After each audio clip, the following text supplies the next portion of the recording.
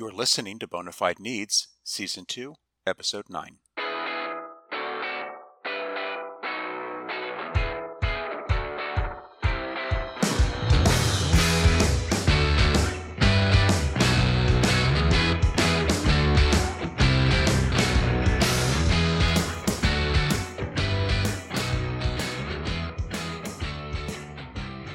Hi, welcome back to Bonafide Needs. I'm Bill Olver, Managing Editor of PubK Group.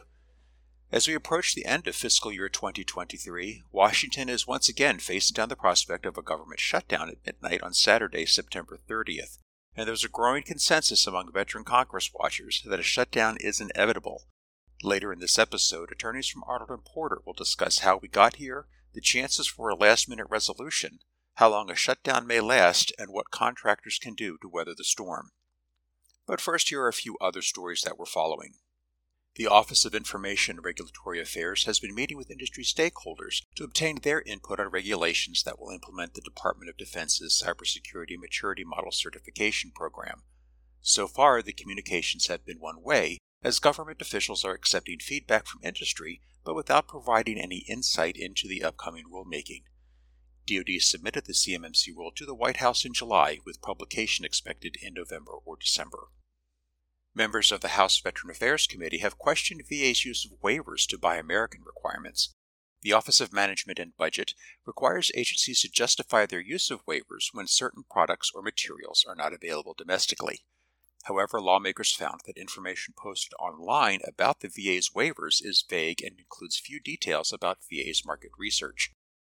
Lawmakers also noted that VA has posted only 2 approved waivers, which they suggested was a remarkably low number given that 2 years have passed since the passage of the Build America, Buy America Act, which pumped $1.2 trillion into efforts to rebuild the nation's infrastructure. They also noted that VA's information hadn't been updated in 6 months. In a letter to VA, lawmakers asked the department to provide any documentation about its waiver requests and any evidence that VA has increased domestic sourcing in its procurement contracts. In a recent decision, the Federal Circuit reversed its precedent, ruling that the some certain requirement for a claim under the Contract Disputes Act is not jurisdictional. The case started before the Armed Services Board of Contract Appeals, which granted the government's motion to dismiss the appeal because the claim lacked a some certain. On appeal, the Federal Circuit noted that it had previously held that the some certain requirement was jurisdictional. However, the Supreme Court has more recently held that unless Congress has clearly stated that a requirement is jurisdictional, courts should not consider it so. Because the CDA is silent on the some certain requirement, the Federal Circuit held that it is not jurisdictional, though a claim lacking a some certain may still be dismissed for failure to state a valid claim against the government. In this specific case, however, the court noted that the government failed to invoke this defense until after years of settlement negotiations and a hearing had been held. Therefore, the circuit panel held that the government had waived its right to raise the defense. In Heath v. Wisconsin Bell, Inc., the Seventh Circuit revived a decade-old FCA case in which the relator alleged that Wisconsin Bell, a telecommunications provider, charged schools and libraries more than was allowed under the Federal Education Rate Program, also known as E-Rate. The decision is significant for several reasons. First, this is the first time the Seventh Circuit has weighed in on scienter post-Schuette. Second, the holding breaks entirely new ground on a specific issue, whether requests for reimbursement under the E-Rate program are claims under the FCA. The Fifth Circuit previously held in Schuppe v. Cisco Systems that they are not.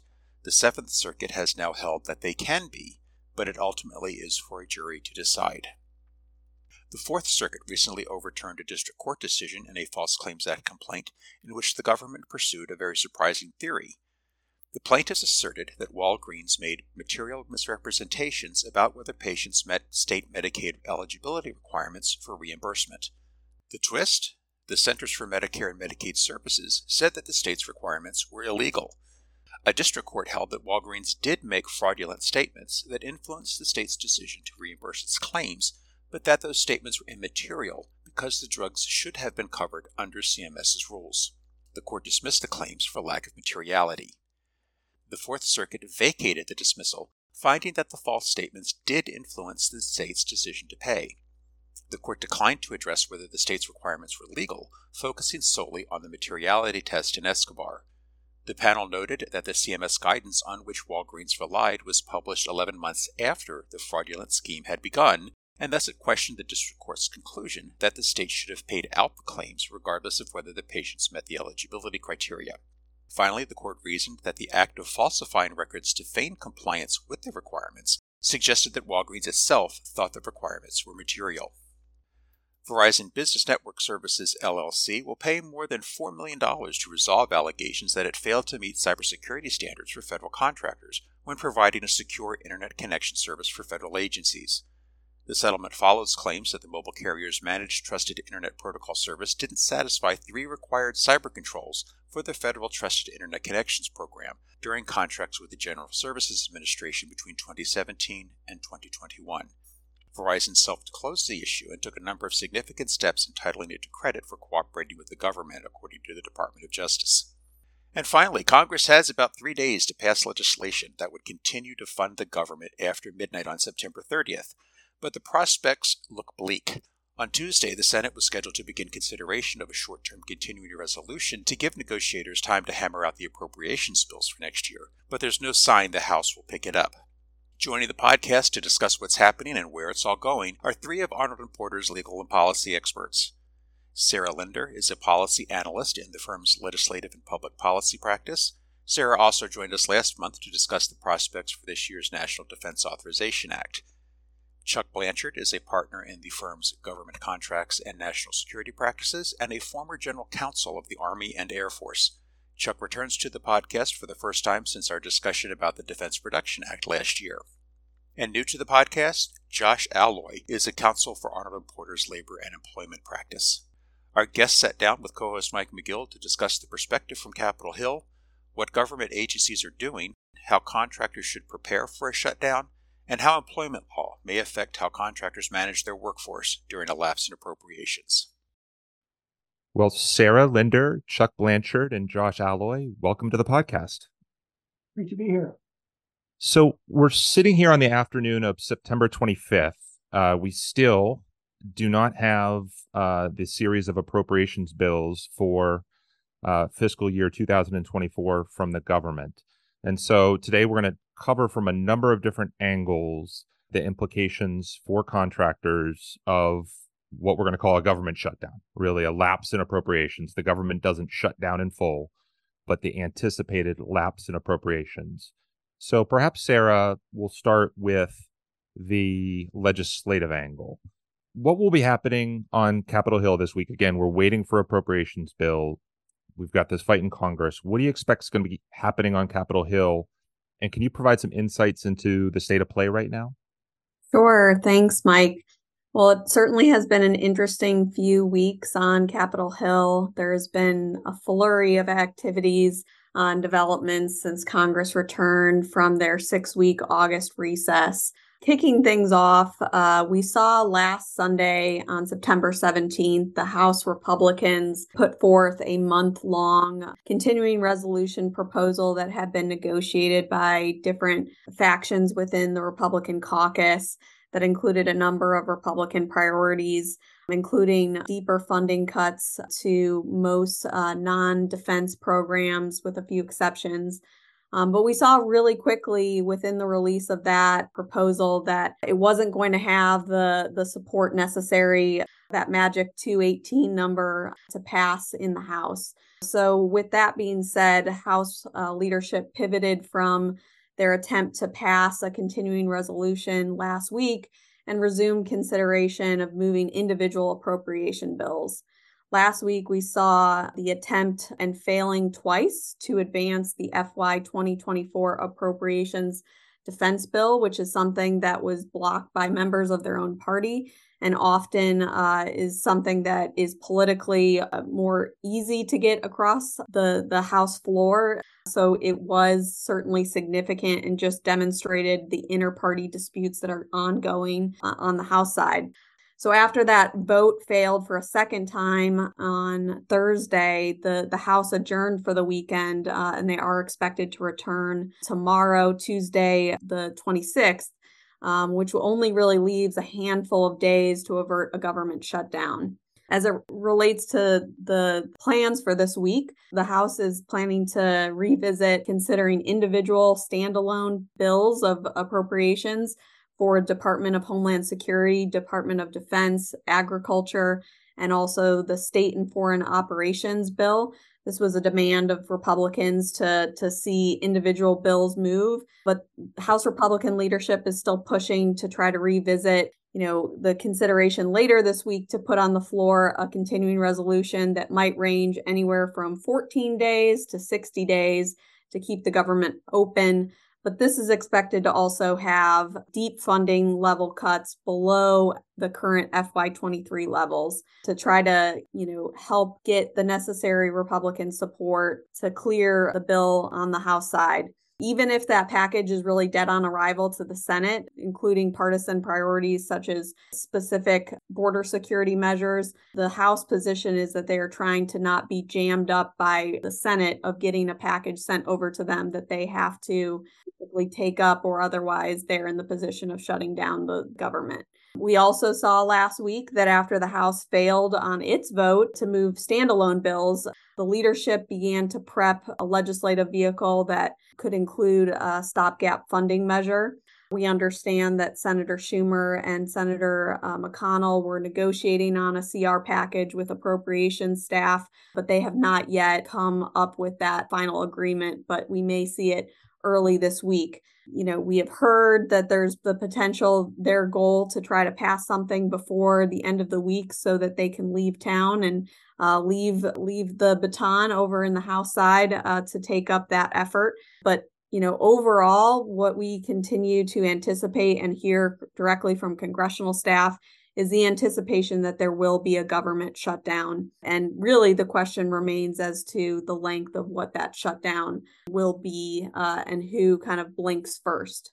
Do you think, Sarah, there will in fact be a Senate bill that'll be passed this week? Would you say that's more likely than not? It's certainly hard to say, depending on what they come up with.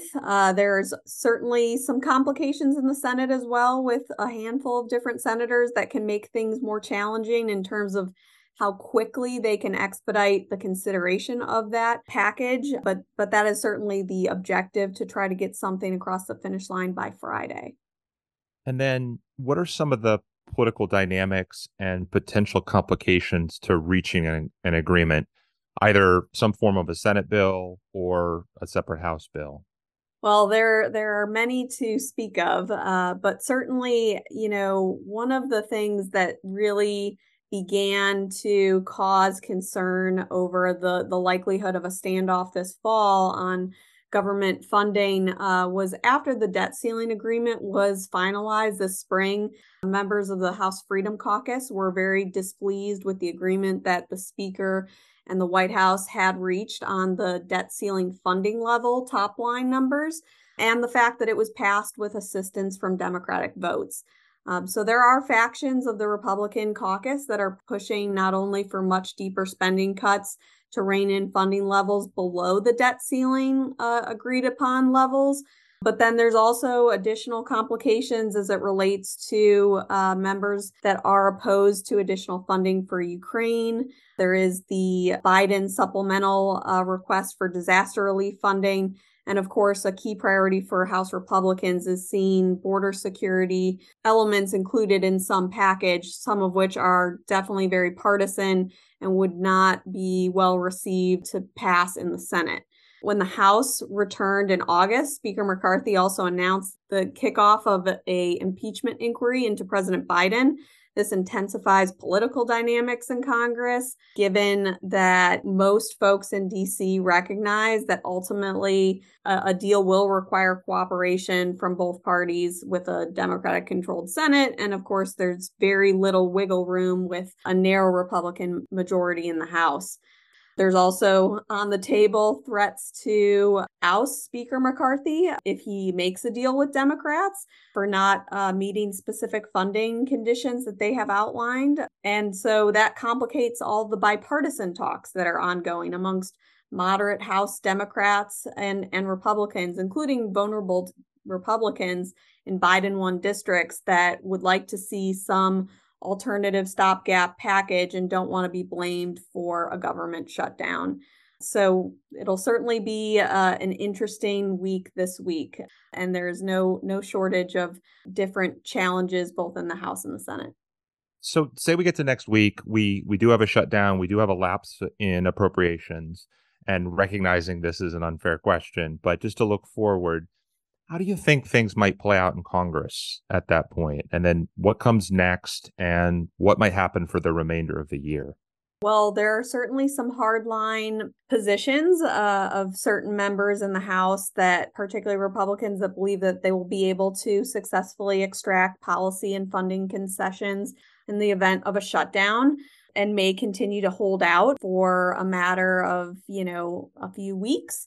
However, we've seen in prior shutdowns that public opinion of who is to blame for a shutdown certainly does influence those dynamics during the 2013 and the 2018 shutdowns.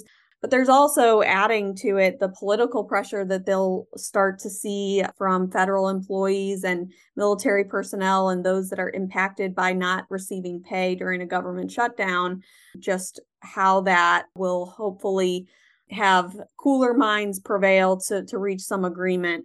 I think that there's a possibility that we could be heading for a shutdown that could last, longer than the weekend. It certainly could be upward of a week or more. And ultimately, they may pass a continuing resolution that is extremely short, heading into just mid-November or December, in which we could be facing a second standoff if they're not able to reach agreement on the omnibus appropriation spending for all the other 12 spending bills. There's pretty stark differences between where the House is and the Senate is. And just as a reminder, one of the things that's top of mind for appropriations members is that the debt ceiling legislation put in place a mechanism that would enact across the board 1% spending cuts if Congress doesn't enact all their appropriation bills by January 1st of 2024. So this is something that would affect both defense and non-defense, something that each side has a stake in avoiding. Usually the real deadlines for Congress all play out right before the holidays. Republicans are adamant that they are trying not to have a huge omnibus spending package year end, but the precedent has certainly been trending that way over the last several appropriation cycles. Of that's how they have been able to get their work completed. Great. Thanks, Sarah. So would you peg, in terms, again, another unfair question, but in terms of the likelihood that there is a deal this week to avoid a shutdown, would you say that's 10, 20%, very low odds at this point? I would put it in the single digits. In single digits. And then do you have a sense, assume then it sounds likely we're going to have a shutdown, which is the sense in town. What would you say, again, won't hold you to this, but what's the likelihood that it lasts for more than, say, 3 weeks? I think that it would be rather unlikely for it to go beyond a 2-week to 3-week period. It's certainly not out of the realm of possibility. We did see a record, I believe it was upward of over 30 plus days in the last shutdown. But when there are a number of constituents and military personnel and employees who are not receiving pay in multiple pay periods, that certainly does have a political impact, as well as other economic impacts that will result from a shutdown that will put increasing pressure the longer it goes for Congress to reach some agreement, even if that is a very, very short-term continuing resolution to reopen the government. Great. Thanks, Sarah. And Chuck, I know that you have experience. You served as the General Counsel of the Air Force during multiple government shutdowns. So would appreciate your perspective from that experience on what's happening right now within the government.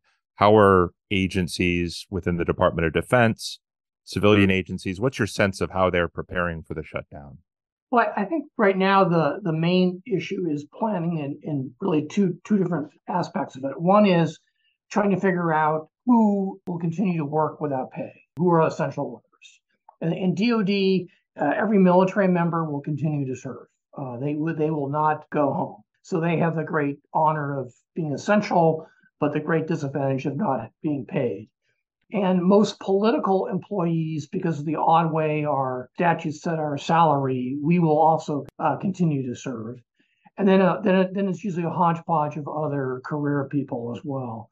And it really is trying to make sure that we can do the bare essentials.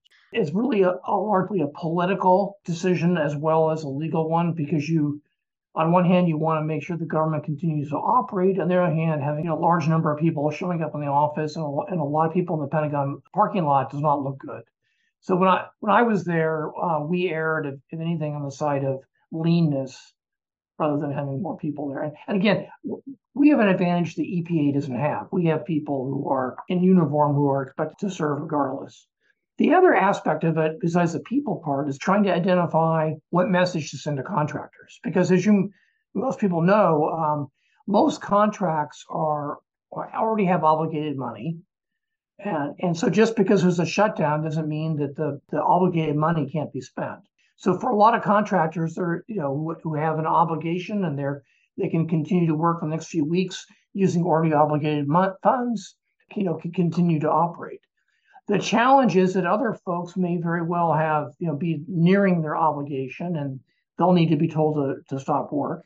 Also, that there are some folks that may have lots of obligated funds, but their job is to embed their employees to assist, for example, ID departments at the Pentagon or food service at the Pentagon. And then when there's no one there to call the help desk, and if there's no one there eating in the Pentagon cafeterias, even though the money is already obligated, it makes no sense to spend that money. And so those folks may be very well get stop work. So there's a really detailed analysis for each contract as to which contracts are going to be told to stop work and which ones will continue to move forward. And some contracts might very well be told to stop work because the people who need to supervise the work they're doing are going to be furloughed. So on the contract side, it's a lot of identifying at a very granular level what messages to send to contractors. The other issue that's getting lost in all this is in the Pentagon, there's a concept called new starts, which are new weapon systems or new programs. And for the last year, the DoD's been working to put this in the appropriation bills. They were anticipating the potentially starting a new program in October, so they've been doing some preliminary work.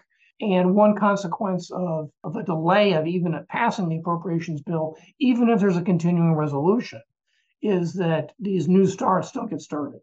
Even if there's a continuing resolution that occurs on Friday, that does not allow new starts. That only allows continuing of existing programs. So the other kind of planning that's going to be moving forward is, one, identifying the must-have new starts so that they can be included in any continuing resolution or any compromise. And I'm sure those conversations are already occurring. And second of all, doing the worst-case analysis of what will occur if this does not happen. That's really interesting, Chuck, to hear you explain the analysis that goes on within the government on a contract-by-contract basis, because it really dovetails nicely, I think, with the advice that we provide to contractors, which is generally going to be to focus, if you really boil it down, on two questions. Are you contractually required to continue performing? And if so, are you able operationally to continue performing? And if the answer is yes, then generally contractors are expected to and should continue performing absent unusual circumstances. But then as it does on the government side, that requires a contract by contract, and maybe in some cases, a contract line item or CLIN by CLIN analysis to figure that out. And so with respect to the first question, whether performance is required, you'd assess, has performance been authorized and has it been funded? So for fixed price contracts, that's generally going to be relatively straightforward. For cost reimbursement and flexibly priced contracts, you're going to look at, well, was it funded? And then has that funding been exhausted? If the funding is exhausted and the contractors complied with its notice requirements and the government's declined to provide additional funding, then normally performance is not required and would be at the contractor's risk. Now, there's nuances to that, but that's going to be the general rule. You also would say, are you required to perform? Another question you'd ask is, has the government issued a formal stop work order from the contracting officer that's authorized to issue that order for the contracted issue? And Chuck, you explained sort of some of the things that go into that decision, and they're planning right now as to whether they're going to issue that orders. And then generally, contractors shouldn't assume that informal direction is a stop work order. They should look for formal stop work orders from an authorized contracting officer. Don't assume that statements from a program manager or a program team are enforceable necessarily against the government without more. And then don't assume, depending on how long this lasts, assuming there's a shutdown, don't assume that a temporary lapse in payments under your contract, that's a funded contract, but just for administrative issues because there's furlough or there's an issue with the electronic systems, that payment is short. Don't assume that that is a de facto stop work order or an excuse to stop performing. And then the second question, again, whether performance is possible. And so you look at contractors are going to be looking at things like, do they need access to government facilities to perform services or to deliver products that are owed to the government? Do they need government employees to be on the job so they can provide the services to them? It's a service to government employees. If the government employees are furloughed, can they still perform the work? Are they still needed? Do you need government employees to participate in some aspect of the work or overseeing it, like testing or demonstration? Do you need authorization, formal, informal, to proceed between phases of a statement of work or a performance work statement? You may be required to perform, but the shutdown may hinder your ability to perform. And so that's another issue that contractors are going to look at on a case-by-case basis. And Chuck, to send it back to you, because again, this is how the government's operations directly affect the contractors' operations and what they're allowed to do and what they're expected to do. In addition to what we've already talked about, do you see any other likely impacts of the shutdown on the operations at the Department of Defense and other agencies? Yeah, I think one complication is that this tends to be a headquarters heavy kind of workload. And so what you'll find is that the contracting officer for your contract at Wright Pat Air Force Base is probably going to be completely in the dark. Hopefully before they're furloughed, they get the answer. But there is going to be, in my experience, communication snafus, because there's some tough decisions being made, at the headquarters level that doesn't always get it translated to people. And by the time it gets translated to people, the people who are supposed to give the message may not be there. So part of what contractors may need to do is have the contracting officer is the one who needs to give the direction. But barring that, you may actually end up having to find somebody else.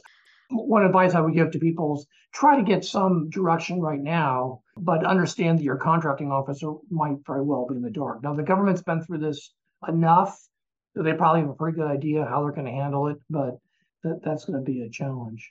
I think one big impact can be on stuff that you don't really think about. But for example, every Sunday or Saturday at football games, people expect Air Force planes to fly over. Mm-hmm. It's just sort of part of the American tradition. That's going to stop. There may very well be recruiting efforts that are underway. They're going to stop. The national parks are likely going to be stopped. And then there's some very complicated issues that deal with some of our military depots. So some of those depots are funded by a working capital fund. So they, for a while, will probably have more funds available because of the way they're funded. And so at some point, they may be continuing to work, which means a lot of people who support the depots might continue to get work. But over time, contract funding will lapse. And also, at some point, the government may want to reprioritize within contracts from one CLIN to another, and that may occur. And then the other complication is that by federal law, at the end, military members will get back pay and civilians will get back pay. Contractors are not guaranteed of getting back pay. In fact, there's no legal entitlement.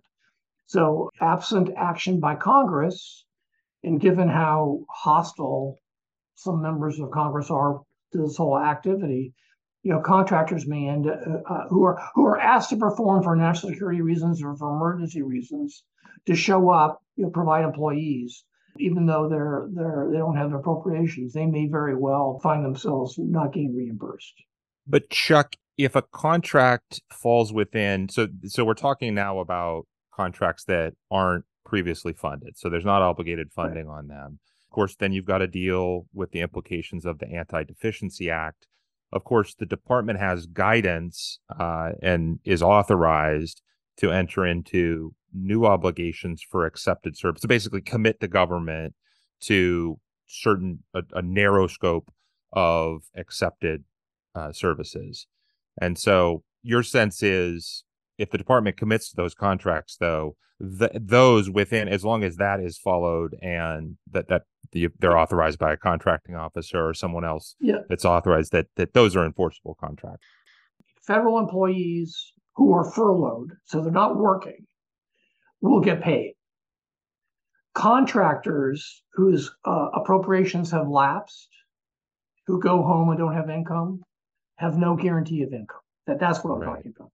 Right. And that's a great point, especially if the funding, if it's a fixed price contract and that increases the costs, then you're dependent on a request for equitable adjustment to cover those additional costs. And if you're on a cost reimbursement contract and you exhausted the funding, then you'd be dependent on the additional funding, unless you have a situation where, based on direction from authorized contracting officers, that they've waived a ceiling or you have some other argument along those lines. As I think about the high level advice to contractors, I think, again, they need to plan on how they're going to address each contract and address contingencies related to anticipated funding gaps for flexibly priced contracts and then government availability issues. And that contingency plan needs to account for employees, subcontractors and suppliers, and other resources that are dedicated to those contracts. You need to, as Chuck said, communicate with contracting officers and program teams, get their approval, ideally ahead of time. At the very least, try to identify a point of contact who will not be furloughed, who will have authority to make decisions during the lapse. Look for stop work orders. Make sure that employees' points of contact understand to look for stop work orders and be prepared to respond to them promptly and address impacts to employees, staff, other personnel, subcontractors, suppliers, and so forth. Be prepared to flag actions or inactions of the government that could constitute an implicit or de facto stop work order, and make sure that you take the steps to try to confirm that so you're not fighting about it after the fact, and then document the impact of the shutdown on performance, schedule, cost. You want to segregate additional performance costs for delay or idled employees, and resources. And with that obviously one of the impacts, the significant impacts, Chuck, as you were saying, is you have idled employees. You've got to think about the possibility of recovering that. Josh, I'd like to turn to you now and talk a little bit about the implication of the shutdown, the anticipated shutdown on contractor workforces. So if there is a shutdown, are there any cost-saving measures that contractors you would think should be considering or anticipating? Absolutely, Mike. Certainly, depending on how long a shutdown lasts and when it occurs, contractors should start thinking about potential cost-saving measures as it comes to employees.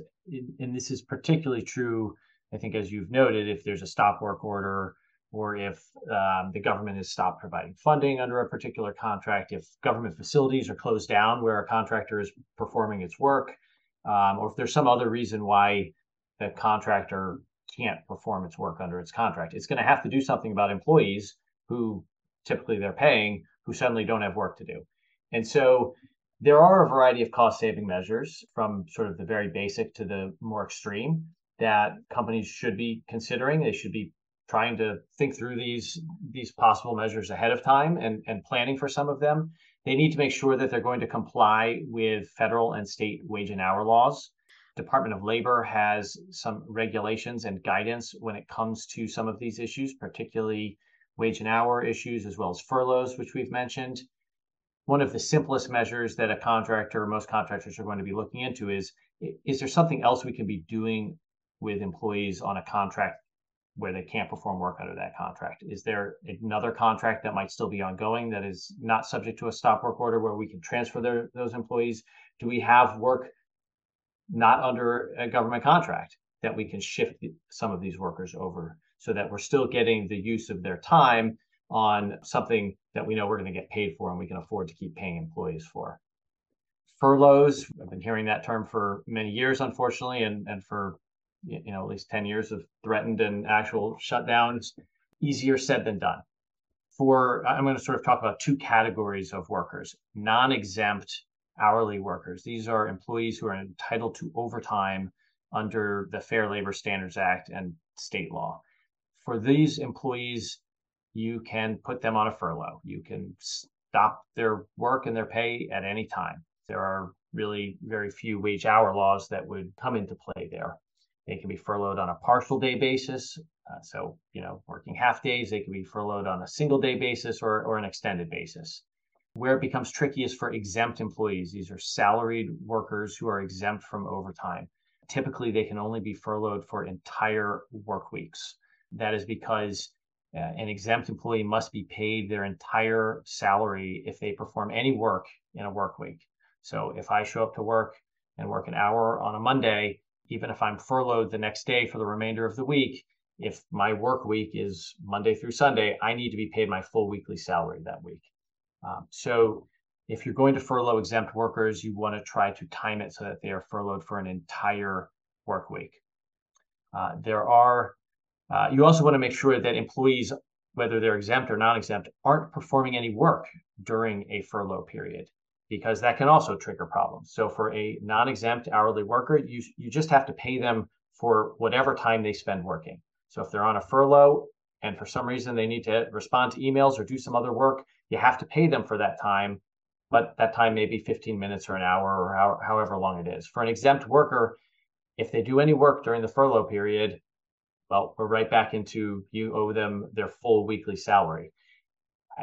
So I think to address that, some companies are particularly cautious and will cut off access to company systems, to email, in addition to sending out notices to employees that if you're on a furlough, you absolutely under no circumstances can you perform any work.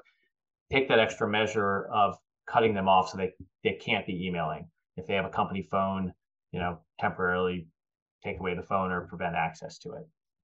Don't forget, if an employee is on furlough for an extended period of time, it may trigger their right to unemployment benefits. It's a state-by-state issue. It also could trigger loss of benefits under health insurance. You might have to send them a COBRA notice. Again, it will depend on how long they're actually out on furlough, as well as the terms of your benefit plan. Sort of taking a step back from furloughs, you can reduce pay on a going forward basis. Certainly for non-exempt employees, you can generally schedule them at whatever hours you want to schedule them or at whatever rate of pay, subject to some legal requirements. So you can reduce pay. You can also reduce hours for non-exempt employees. For exempt workers, again, it's a little trickier. Typically a going forward, across the board, 25% reduction in pay during this upcoming period, that's probably allowed for exempt workers without threatening their exempt status under the FLSA. What you can't do is say, in this upcoming week, we anticipate you're only going to be working 50%, so we're going to reduce your pay by 50%. And the next week, we anticipate 75% work, so we'll reduce your pay by 75%. You can't do that for exempt workers, but you certainly could announce a one-time cost-saving measure of a 10%, 25% pay cut. A few things to keep in mind, though. For non-exempt workers, they always have to make above the minimum wage.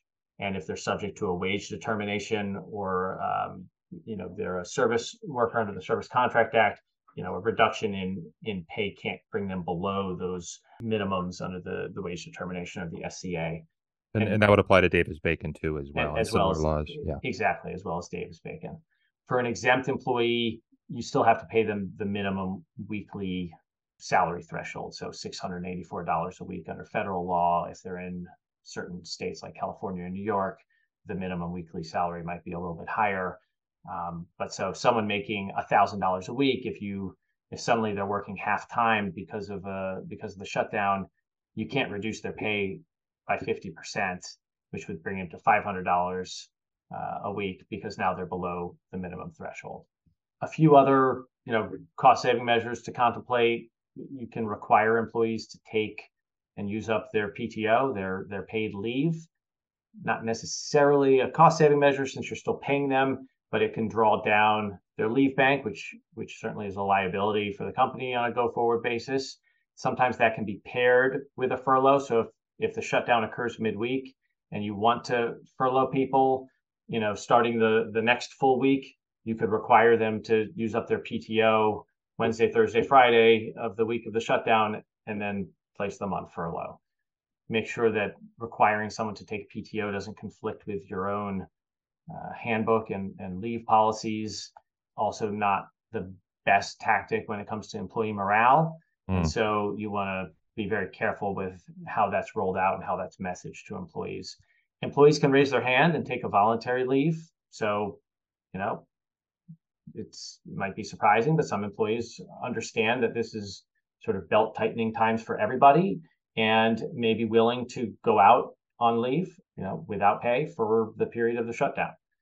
That is okay. And for exempt employees who voluntarily take leave or voluntarily decide to take a couple days off per week, that may be an exception to when you can reduce someone's salary on a pro rata basis during the work week. So an exempt employee who voluntarily reduces their schedule from 5 to 3 days, you might be able to pay them 3/5 of their salary that week without violating the FLSA's salary basis rules.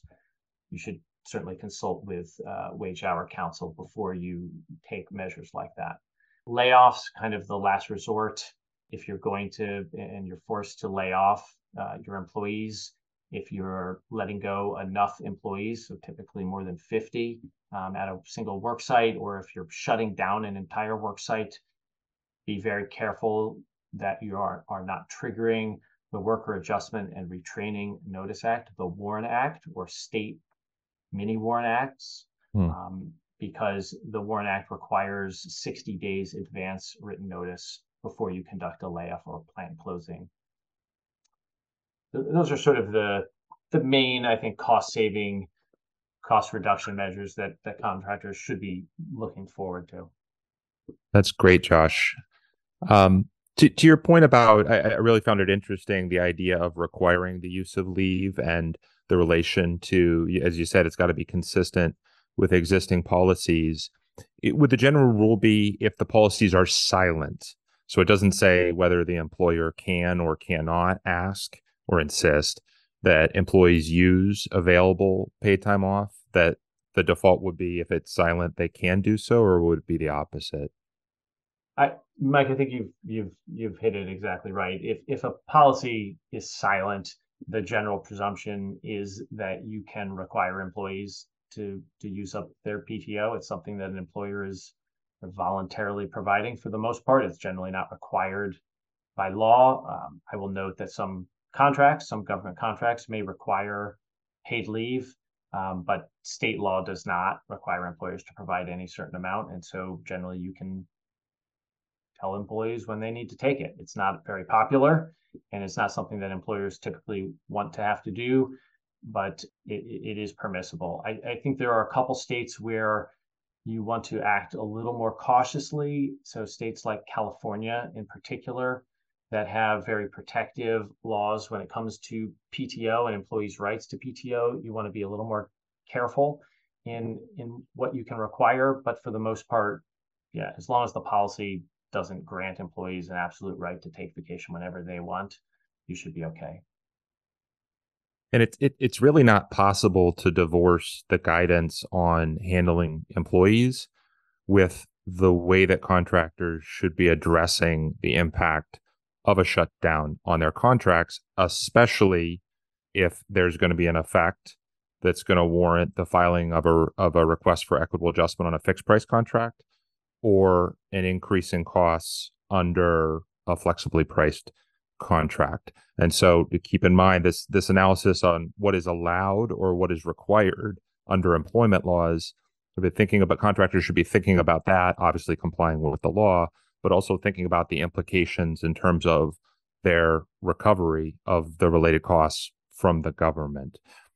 And so, Josh, obviously you've covered a lot of the applicable employment laws already, but are there other employment law issues that contractors should be thinking about in the event of this anticipated shutdown? Yeah, a few others sort of come to mind. One is if you're going to be conducting layoffs or furloughs or reductions in pay or hours, just like with any other employment decision, you want to make sure that you are following internal policies and practices, and you are analyzing and making sure that there is not a disparate impact on any particular protected category of employees. So in other words, you shouldn't only be furloughing the men or the women or the older workers.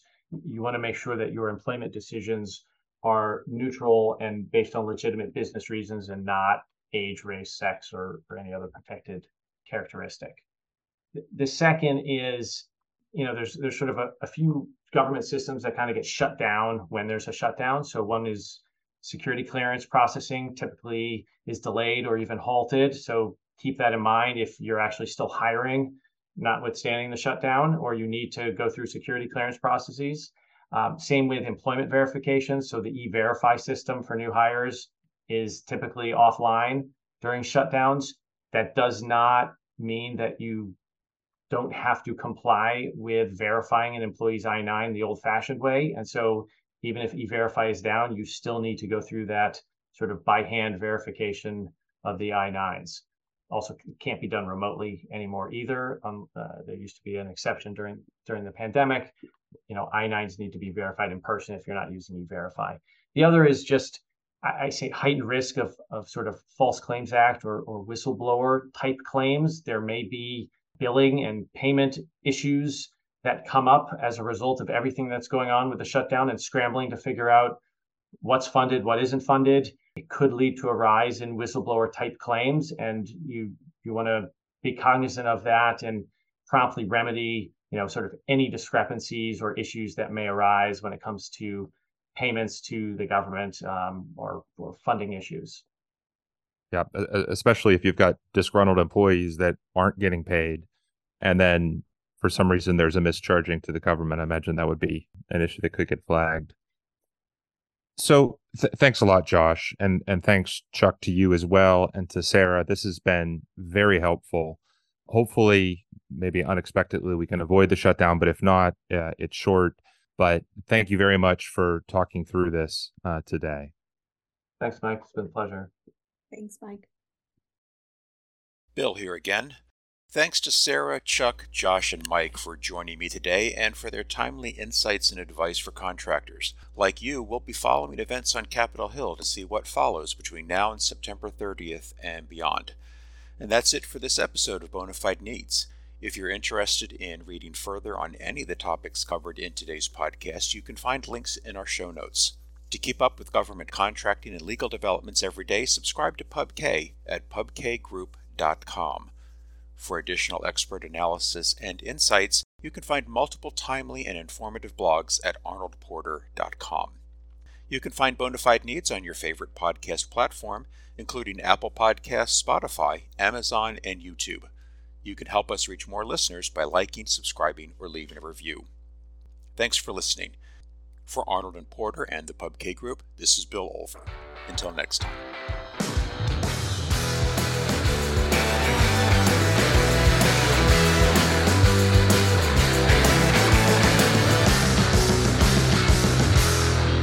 Bonafide Needs is a joint production of and copyright Arnold and Porter, providing legal advice and thought leadership for government contractors, and the PubK Group, publisher of daily news and insights for government contractors and their counsel. This podcast is produced by Bill Olver and Tina Chen.